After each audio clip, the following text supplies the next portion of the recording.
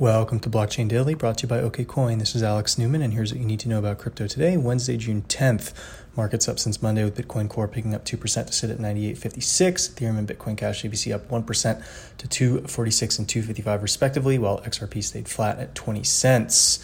In Asia, after physically taking control of the Beijing Bitmain office, ousted CEO Mikre Shan is reportedly regaining control and blocking delivery of Bitmain products from its Shenzhen factory. I won't pretend to understand what exactly is going in here, but this is certainly not something that is normal by American business standards.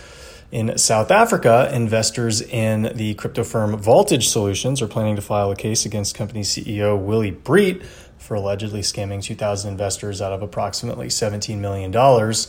Breet has allegedly fled South Africa, not something that's typically done by innocent people. We will stay tuned to figure out what the hell's going on there.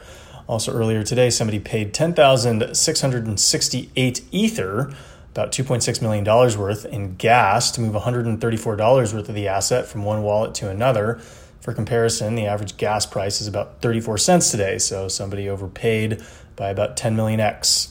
The Ether allegedly ended up at BitThumb, and I'm anxious to learn more about this in the weeks to come as well. I'll be off tomorrow, so until Friday, this is Alex Newman.